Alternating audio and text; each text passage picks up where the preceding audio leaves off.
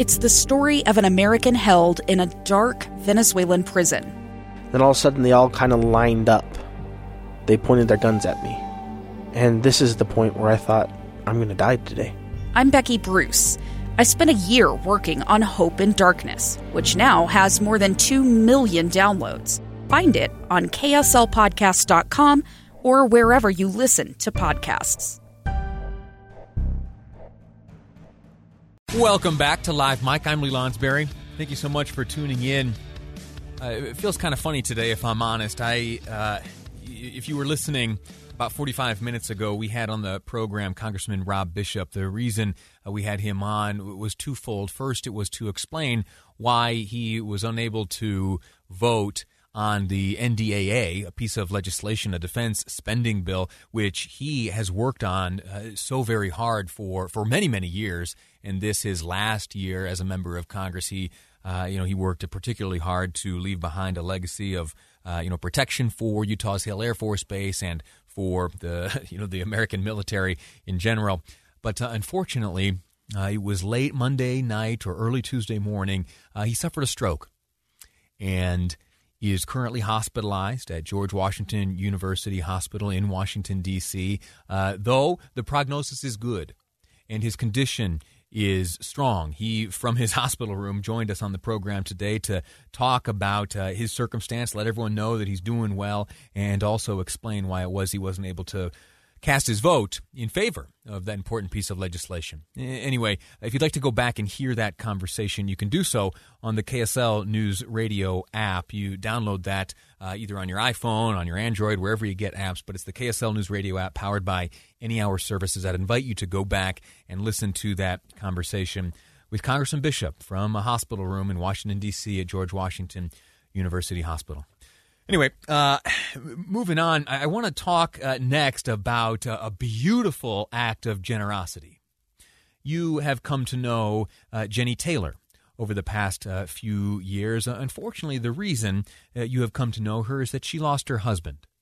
She lost her husband as he was serving as a member of the Utah Army National Guard in Afghanistan. He lost his life in an insider attack.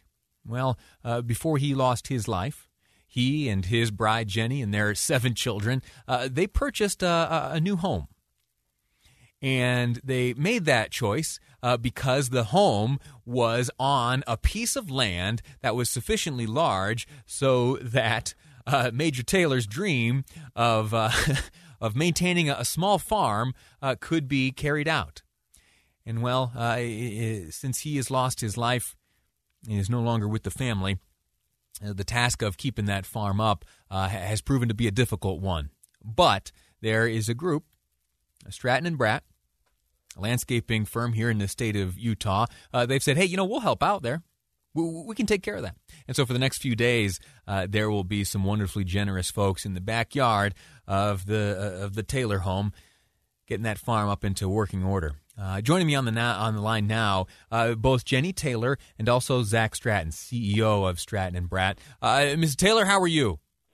I am great, Lee. It's always good to talk with you. Yeah. Tell me about this farm you guys have out back. So we call it the mini farm, and anybody who's really a farmer will laugh because it's not like acres and acres, but it's an acre and a half in the middle of a neighborhood full of quarter-acre lots. So it feels like a lot of land. Yeah. The house, of course, takes up a piece of it, and the rest of it right now, I hate to admit, is a lot of weeds.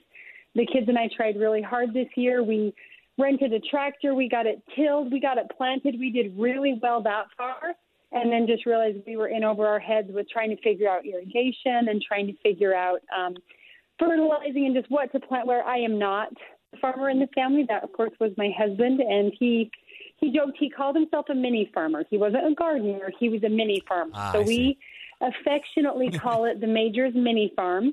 And, when we bought this house, it really was for the land. It was not just because Brent liked working in the garden as a hobby, but he loved the lessons you can learn working the law of the harvest, teaching kids to get a shovel and go work in the dirt, and that if you don't pull those weeds, you're not going to have the fruit or the vegetable at the end of the season. Just so many life lessons as a parent that would be wonderfully illustrated through this mini farm of ours. we've got great pictures of our little kids, very young with him when they were out there, either shoveling the dirt out of the back of the truck or glaring at him while they had to clean out the chicken coop.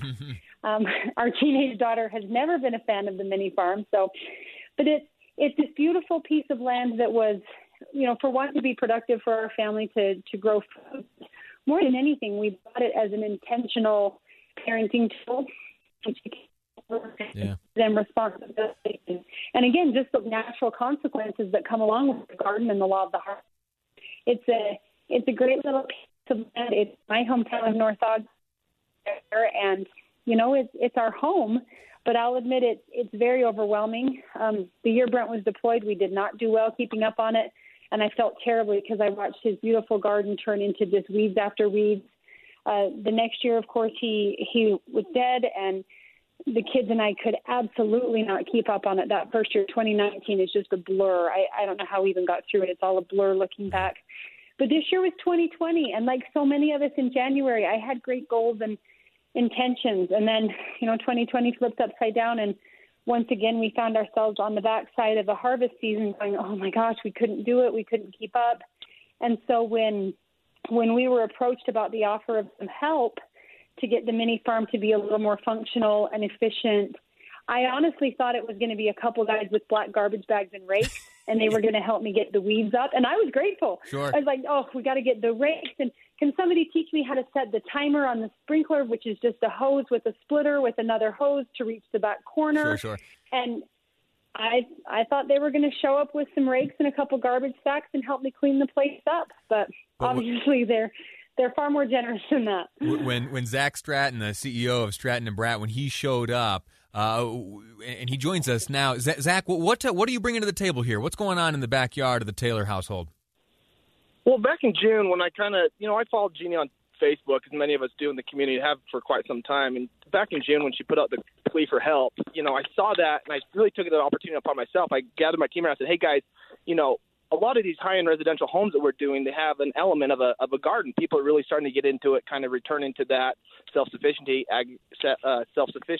agricultural roots, what have you. And I said we can do a lot better. We can really help out here and just create a place for her family that's manageable and maintainable. So some of the elements we're going to have here in the mini farm, that we're going to have a big pumpkin patch, big corn patch. We're building a bunch of grow boxes. We're running irrigation to those grow boxes, so everything's going to be set up on an automatic watering system. Have a chicken coop. Going to build a little fence around the grow boxes because, as some people know that have chickens and grew up on a farm with chickens and vegetables, the chickens really like to peck at the best looking vegetables. It's just amazing. Oh yeah. But that's what happens. So, we're setting up a bunch of spigots, all this stuff around there. Kind of the intent, the reason why we stepped in again was just, the Taylors have given so much to the community, to the state, and with 2020 being just so hard on all of us, I said, guys, let's just get together.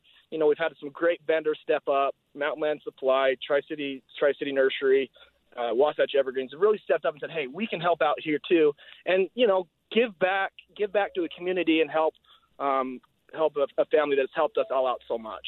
Outstanding. Well, thank you for that. And let me just say, on behalf of all of those of us who think about the Taylor family often and hold them close to our hearts, thank you for your help in this regard.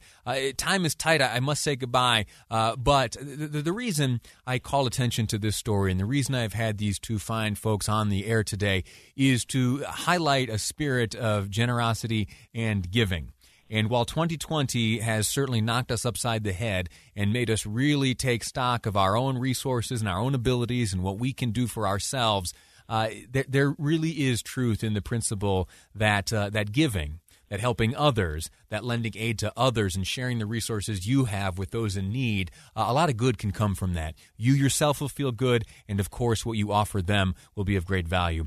Time to take a break. When we return, we're going to have a look at Santa Claus.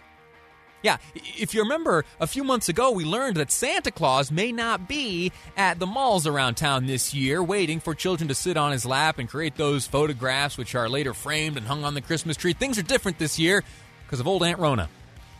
How are these Santa Clauses getting around that? And how are young children able to enjoy Santa Claus this year? They're getting creative. I'll share some of their creativity with you next on Live Mike. I'm Lee Lonsberry, and this is KSL News Radio. A gun in the face. Then all of a sudden, they all kind of lined up. They pointed their guns at me. And this is the point where I thought, I'm going to die today. Started 2 years of horror for an American in Venezuela. They said, you need to give us your phone and get ready because you're coming with us. I'm Becky Bruce, and I spent a year researching and piecing together Josh and Tammy Holt's story about their ordeal in a notorious prison. That's when everything started to turn bad. We had another pound on the door. Boom, boom, boom. And there was the police once again. You can binge all of the episodes of Hope in Darkness on KSLpodcasts.com or wherever you get your podcasts.